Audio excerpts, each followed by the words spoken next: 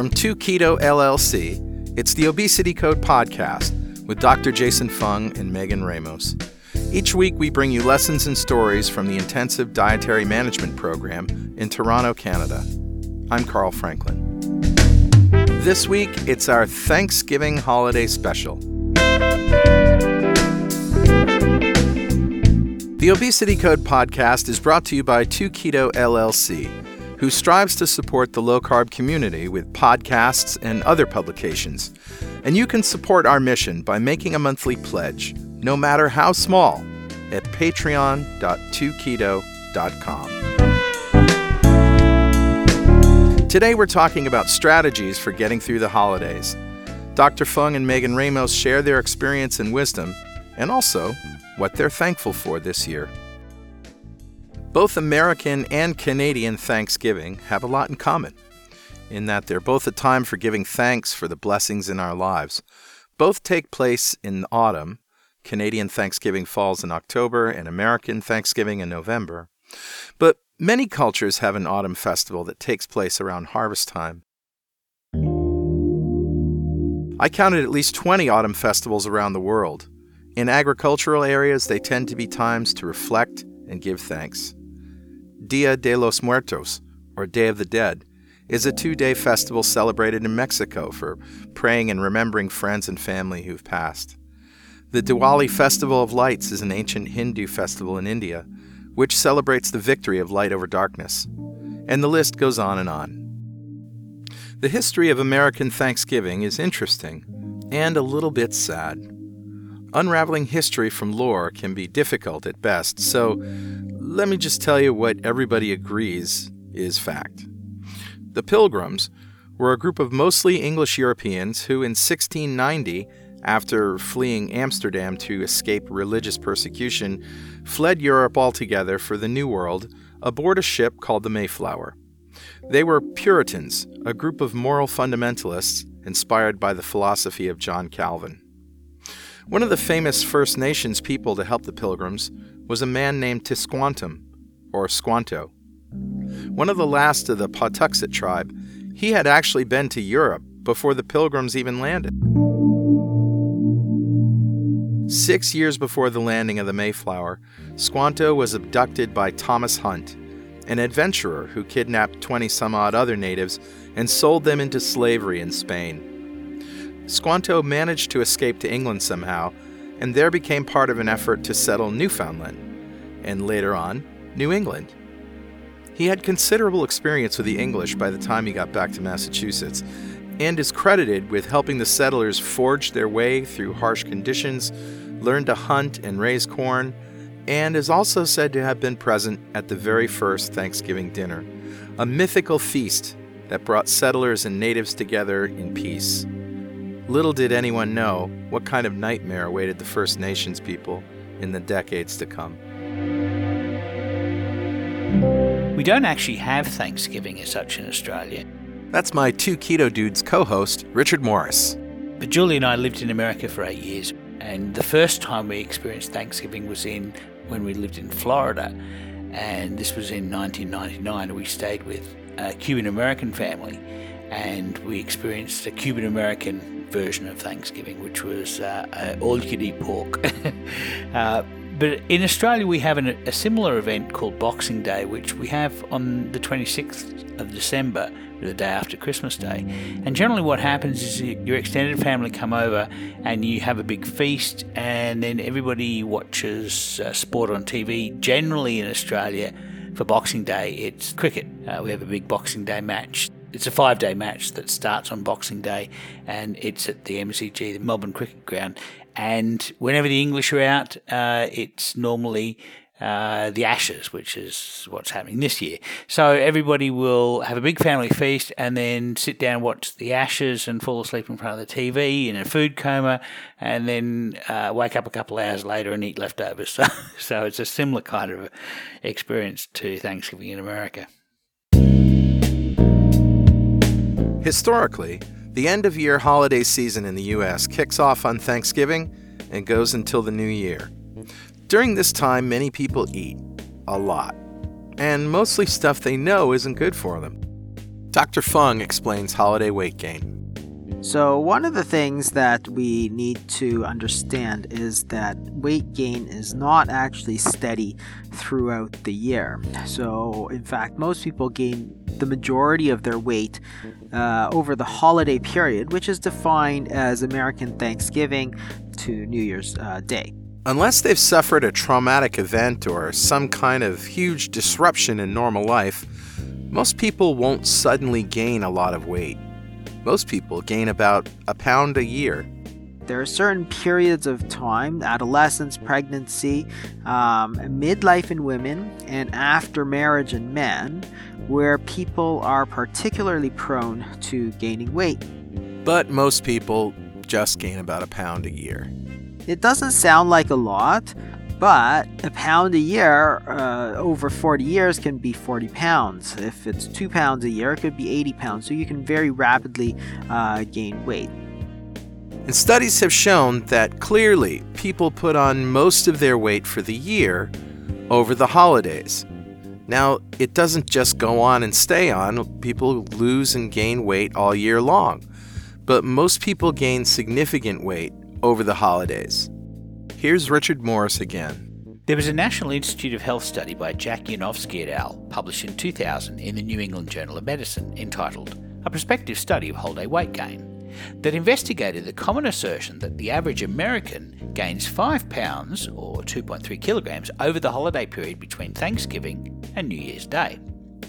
They tested the weight of 200 adults every couple of weeks, and they separated their weight changes into 3 periods.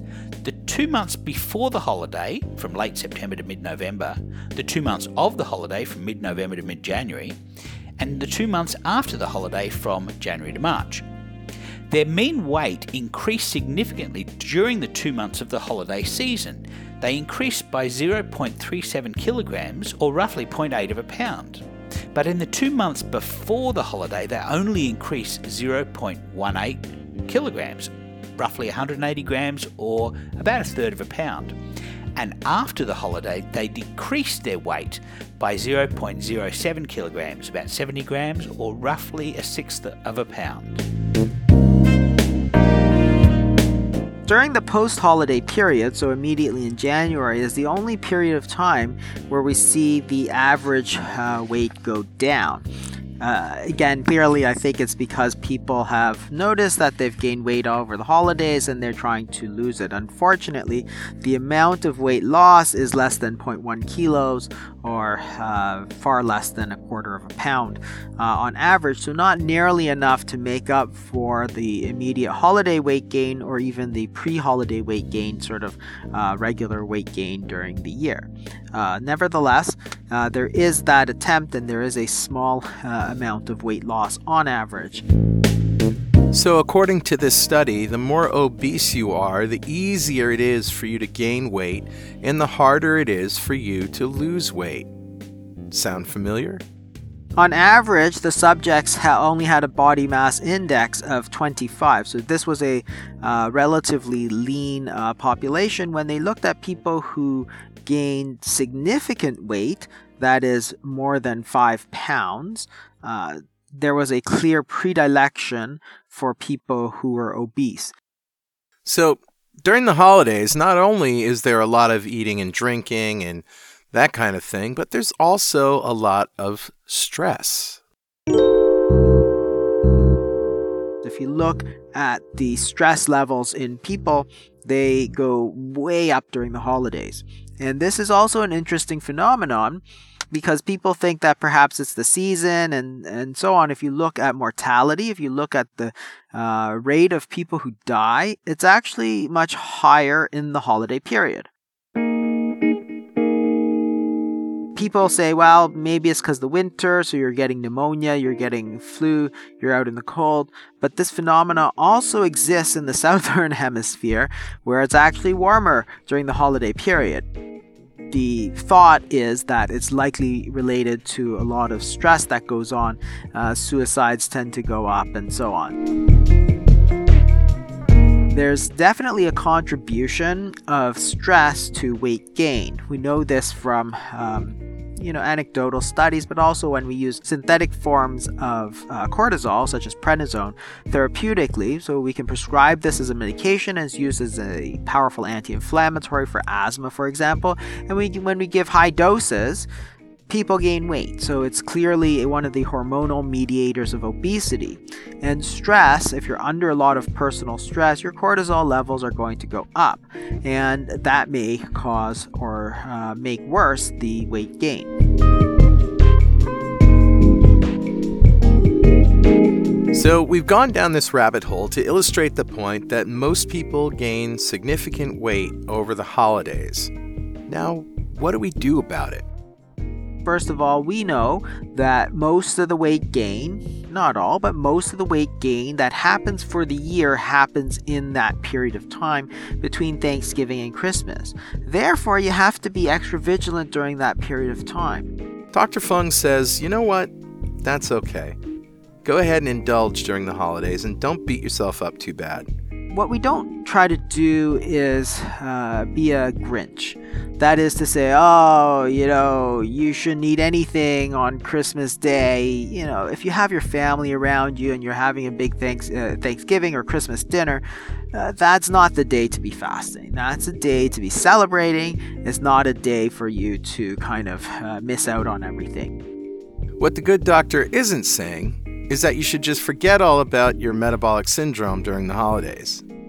Share the spirit, have a good time, but realize that you probably have to make up for it. If you try to take that entire sort of 6-week period as a break, it may not be very successful. And the more overweight that you are, the harder it is for you because you're going to gain more weight and then you're going to have more trouble taking it off. So you have to be extra vigilant. So that is, you have to pick your days. This Thanksgiving, I took Dr. Fung's advice to heart.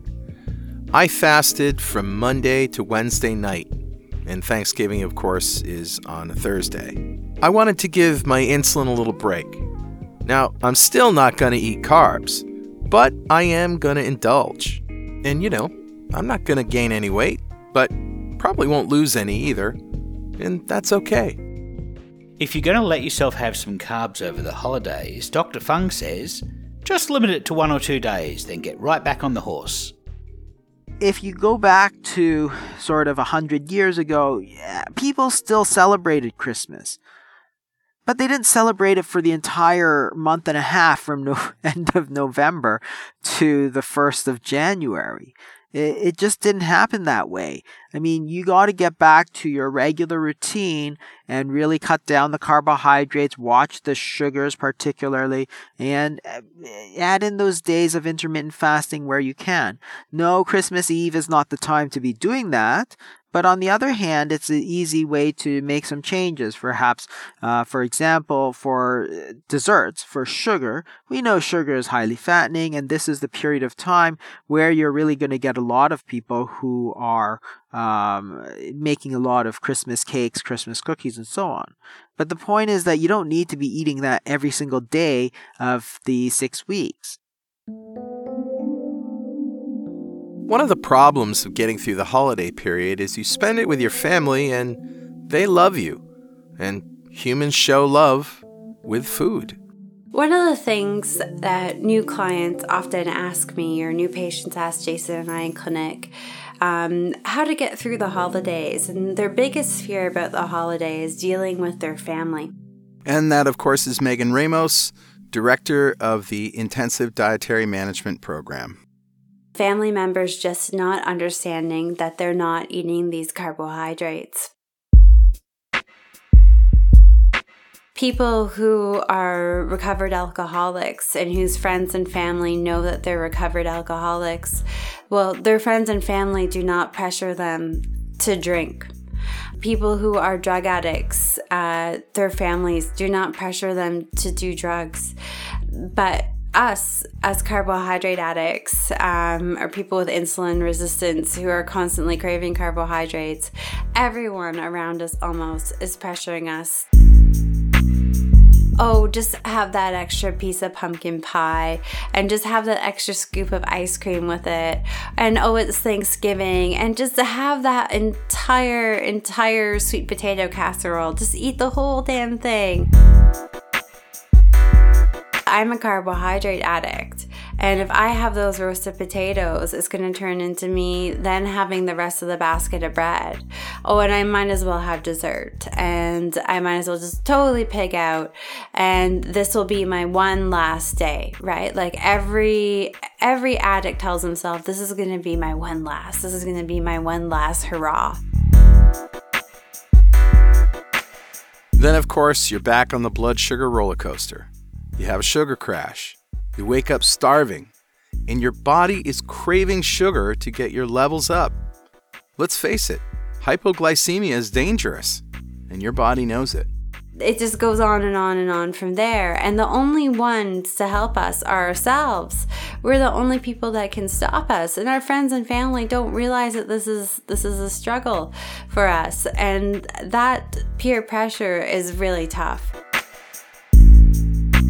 My mother, she would constantly put her roasted potatoes, oh my gosh, like if I was to have one last meal, our roasted potatoes would still be part of my one last meal. They're fantastic. But she would always put them in front of where she knew I was going to be sitting at the table. And she would always make sure there was extra bread, extra fresh bread there for me, even though she knew that I was going to say I didn't want any. No matter how many times I told her I didn't want any, she would still make sure that it was available. And this would just drive me through the roof. And I just had to put my foot down one day and just say no and not eat it.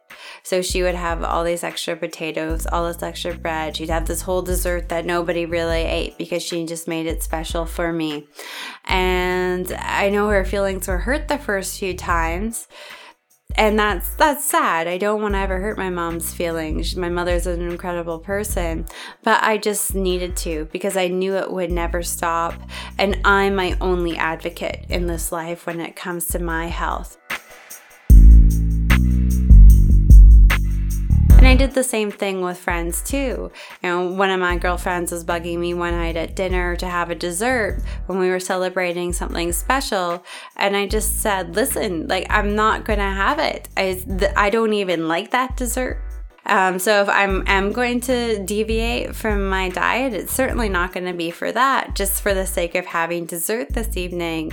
And second, I've got serious health issues here. I need to deal with them. Just because my age is young does not mean that I am healthy.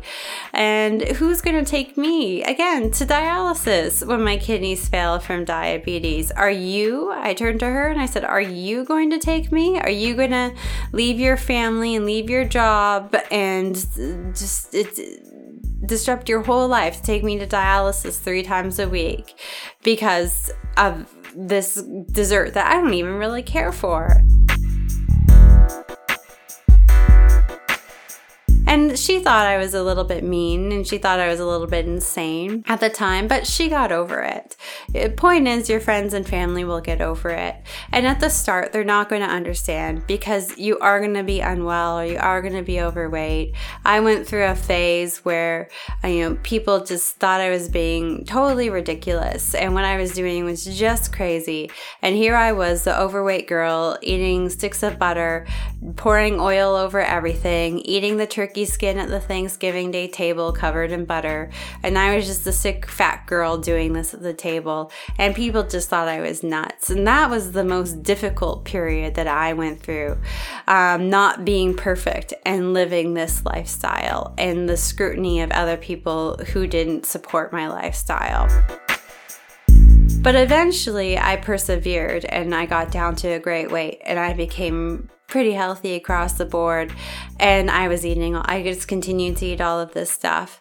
And then people wanted to support me. They saw that eating this way, I achieved this great results. And even if they think that I'm a medical anomaly or just a weird being that goes against the norm and can do it, they want to support me.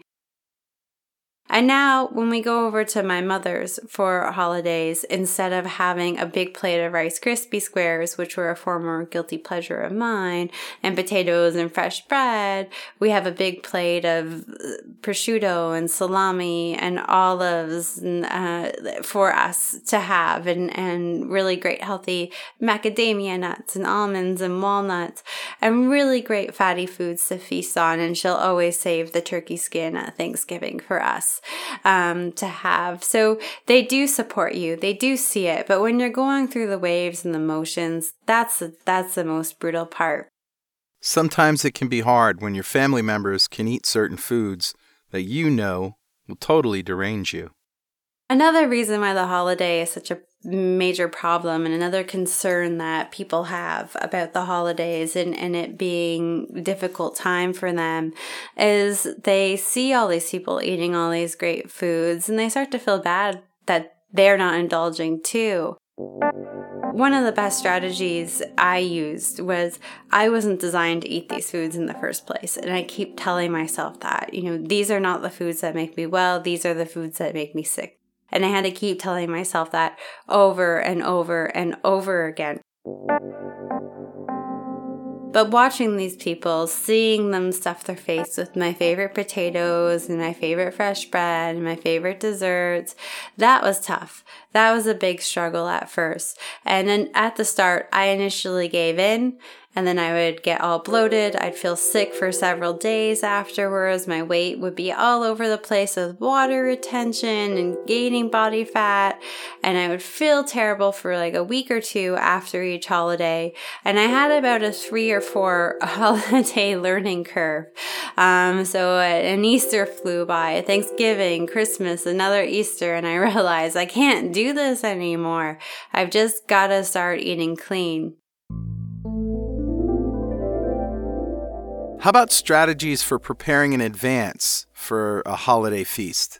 One of the best strategies getting through the holidays is to eat a really good fatty meal before the holiday celebration that you're attending.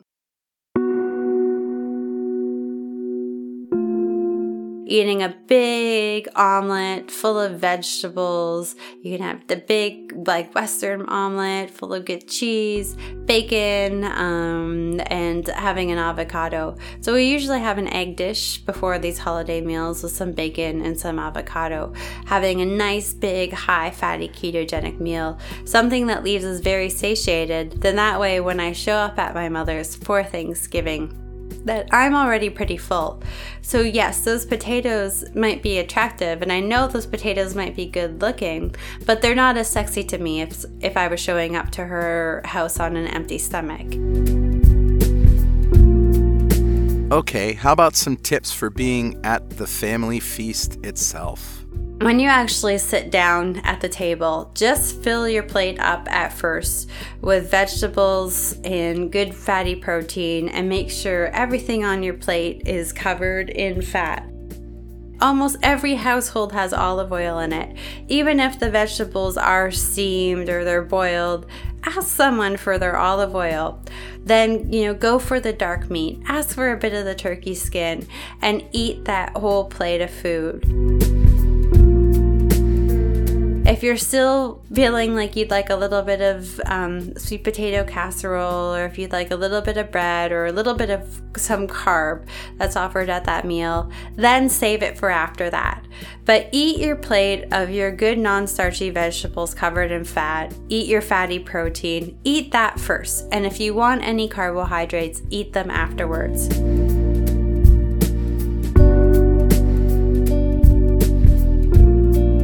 Megan has a great story about how one of her patients prepared for a combined Thanksgiving and wedding event. Recently, for Canadian Thanksgiving, we had a woman whose son was actually getting married on the Saturday. So here in Canada, we celebrate Thanksgiving on the second Monday in October. And many families actually celebrate Thanksgiving on the Sunday, and then we sort of just relax on the Monday. Well, this particular patient, her son was getting married on the Saturday of Thanksgiving weekend, and she was celebrating with just all of her family that have flew in from all over Canada on Thanksgiving Monday. And she had worked so hard to lose so much weight and get in shape by her son's wedding and just look fantastic. And she was just really, really petrified of just screwing this all up in one weekend between feasting at the wedding and feasting on Thanksgiving.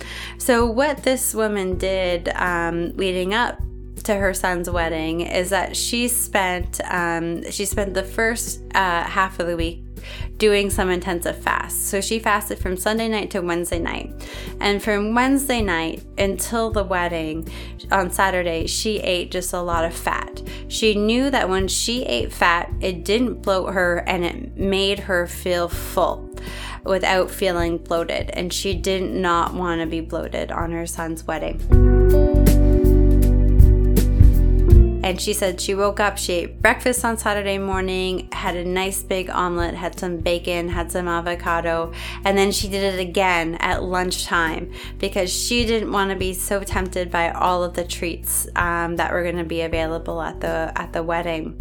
And then by the time Thanksgiving rolled around and she was hosting all these people from all over the place, all this friends and family that she hadn't seen, she did the same thing. She woke up, she ate a big breakfast. She didn't graze the entire time that she was cooking for nearly 36 people. And she said by the time she was done cooking, she said most of the time we usually would not want to participate in the meal because she had spent the entire time she was cooking tasting a little bit here, tasting a little bit there, and she just didn't really want to partake in the meal. But she said this time she actually enjoyed it because she wasn't grazing throughout the day. She would have to taste a little bit here and there just to make sure that it was okay. But she could actually sit down and eat. Like she wasn't stuffed from eating for 12 hours leading up to the time that they sat down for dinner. By this point, she had really eaten so much fat that even though she did make some carbs for these relatives and people brought some carbohydrates, things that she particularly enjoyed for Thanksgiving, she was okay. She had found something, it was working for her. She was enjoying the food that she was eating, the variety in her diet. The fasting was quite effortless for her. It was working. She was able to talk herself out of all these delicious carbohydrates that were present on Monday. And on Tuesday, when she weighed herself, she weighed no more than she did at her last weigh-in, which was the Thursday before her son's wedding and Thanksgiving.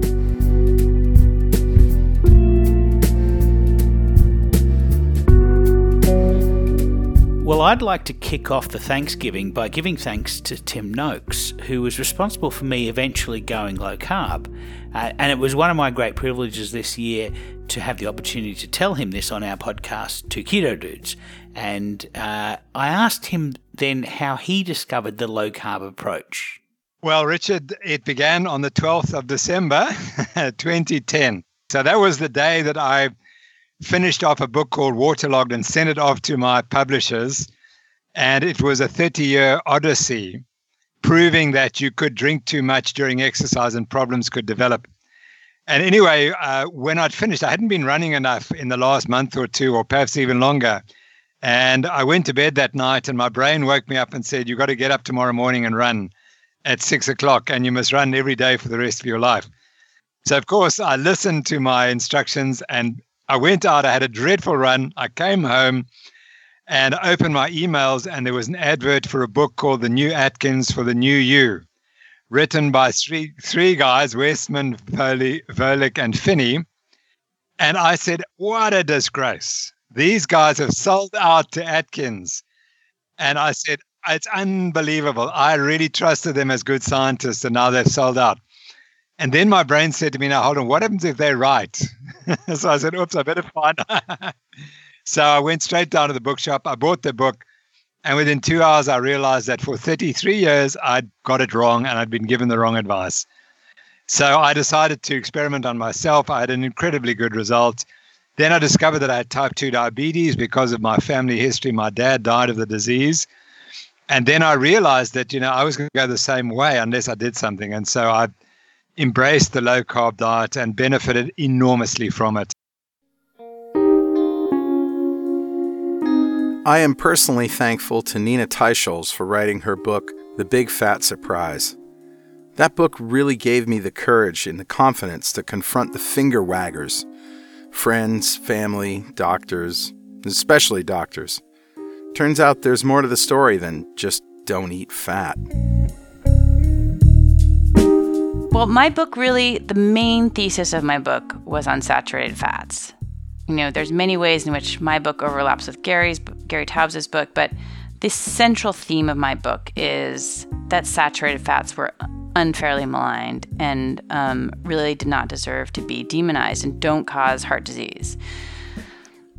This is just an aside, but I didn't even know that was the central theme of my book until my editor got it, however many hundreds of thousands of words. She's like, your book is really about, because I was like, my book is a tour through different kinds of fats, because I have a chapter on olive oil. And I was going to write a book on trans fats, which was just sort of the history of how we got it wrong on trans fats and wasn't even meant to be particularly controversial. And then I stumbled into this idea that my book would be about saturated fats.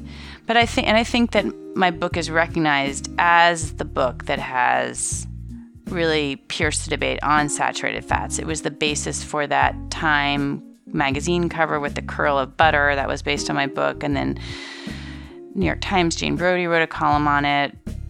And I think that it is the book that's on saturated fats, but which I guess sounds boastful now that I feel like I'm starting to be vindicated.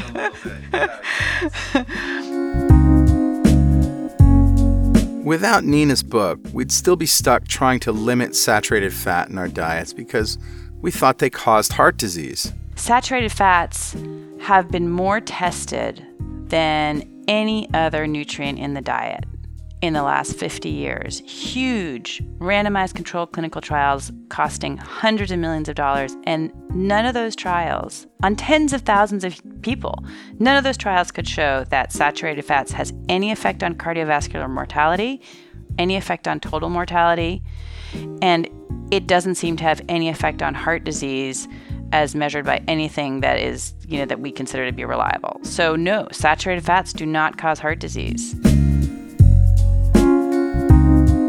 I'm also grateful for people like Gary Fettke. He's the Australian orthopaedic surgeon who has been speaking up about the need to cut back on sugar in our diet to reduce diabetes.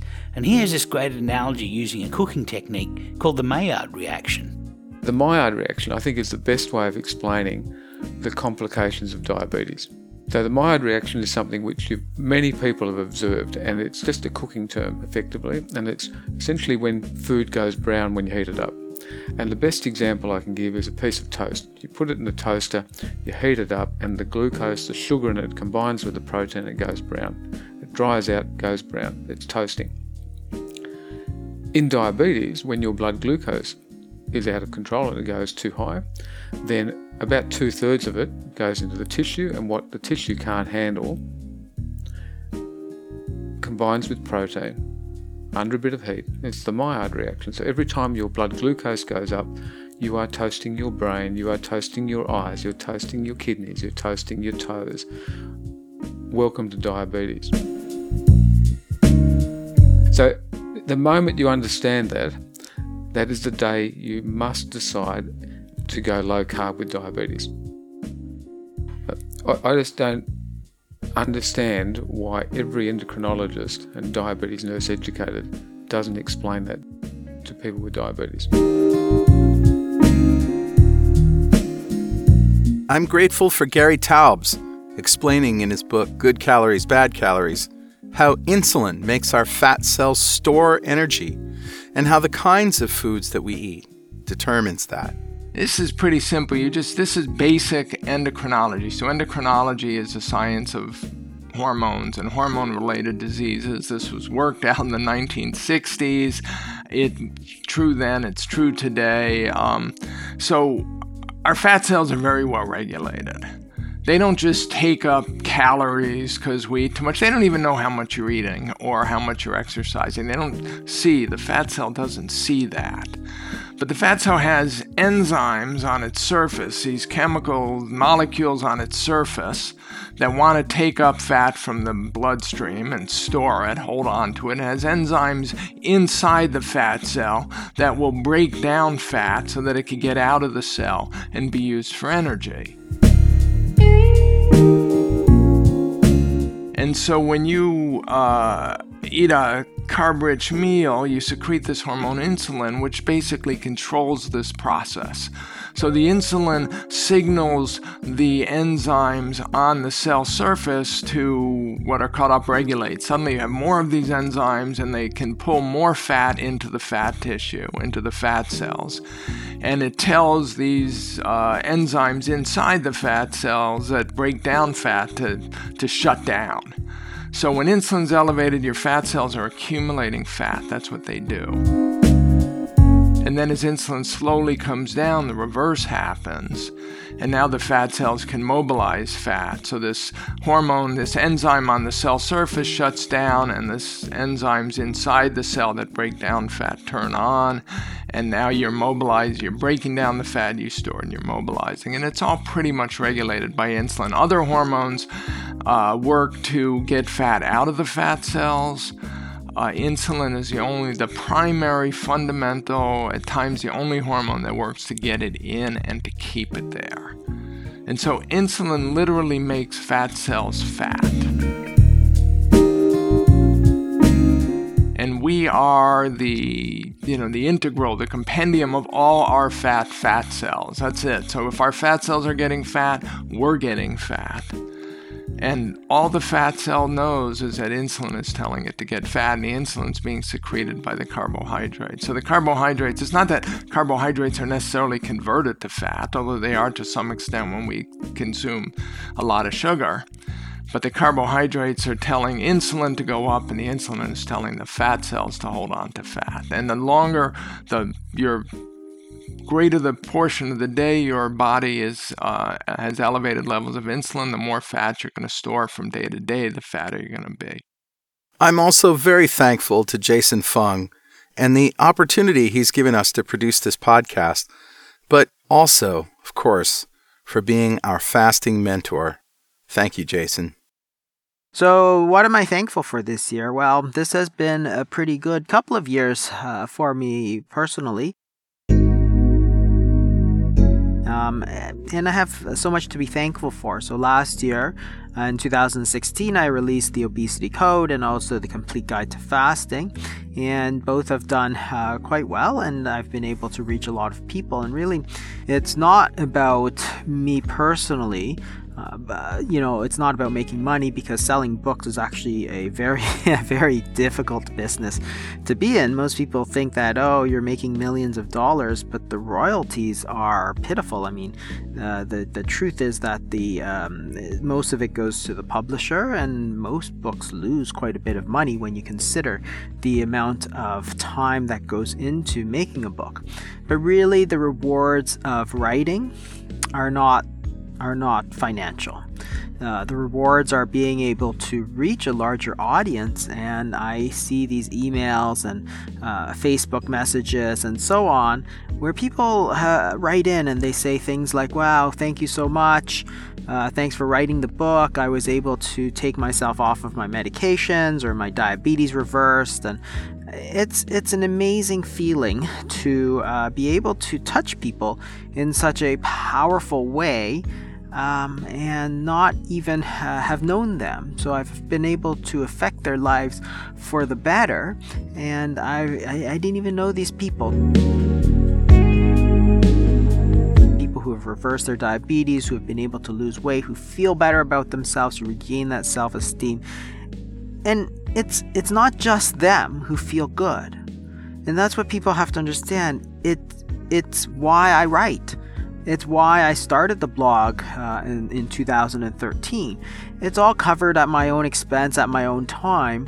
But the point is, it's altruism in the in the way that I'm able to help people, and in return, I feel good about myself. So I'm thankful that I've had the opportunity to do that, and my publishers were obviously instrumental to helping me with that.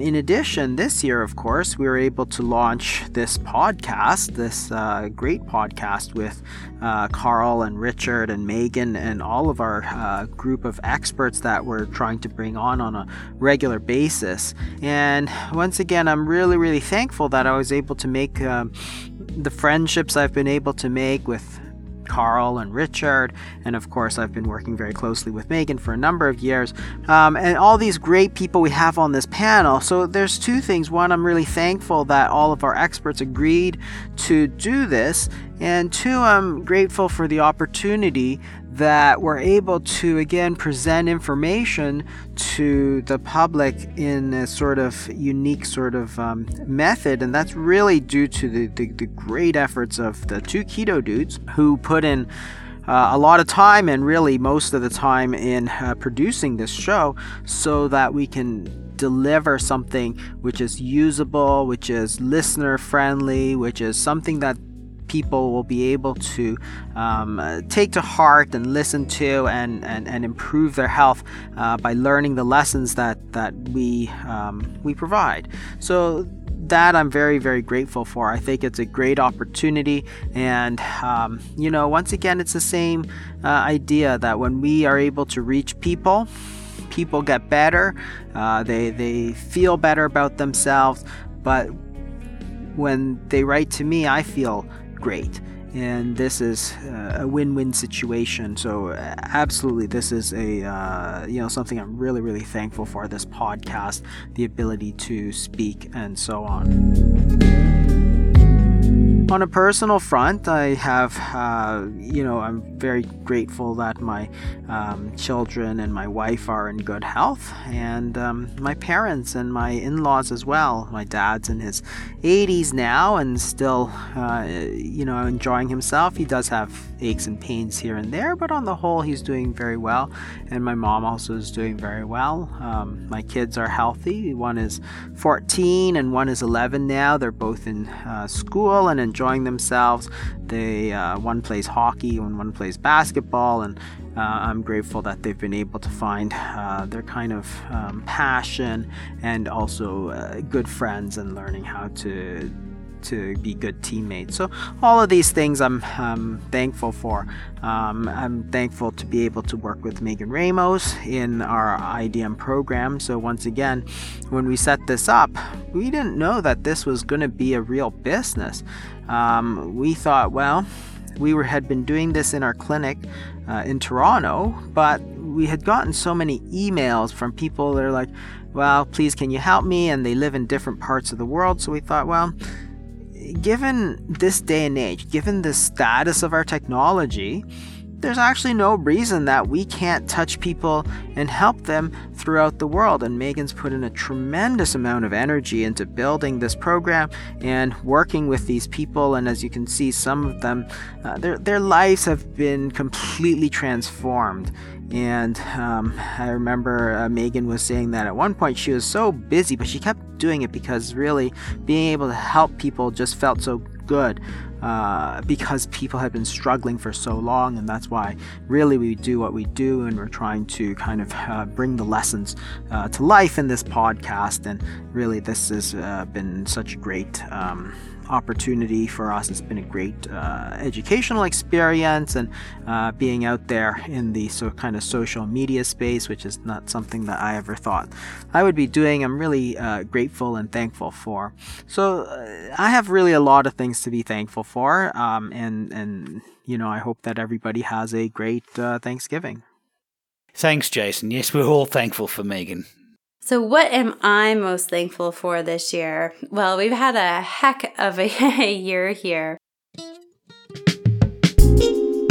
And know that my husband is American and I am Canadian, and we met while he was living in the U.S. and we got married, and we had to wait about a year after we got married for him to be eligible to live in Canada. So my husband actually landed as a permanent resident of Canada on December 10th of 2016. So I am just really thankful that I have been able to live with my husband for this past year. I'm really thankful that we're spending this Thanksgiving in our home in Toronto with our family here, not something that we've been able to do before, and that's really special. I'm really thankful too that my family is excited to celebrate and celebrate Thanksgiving again with Angel and invite his U.S. customs into our Canadian home.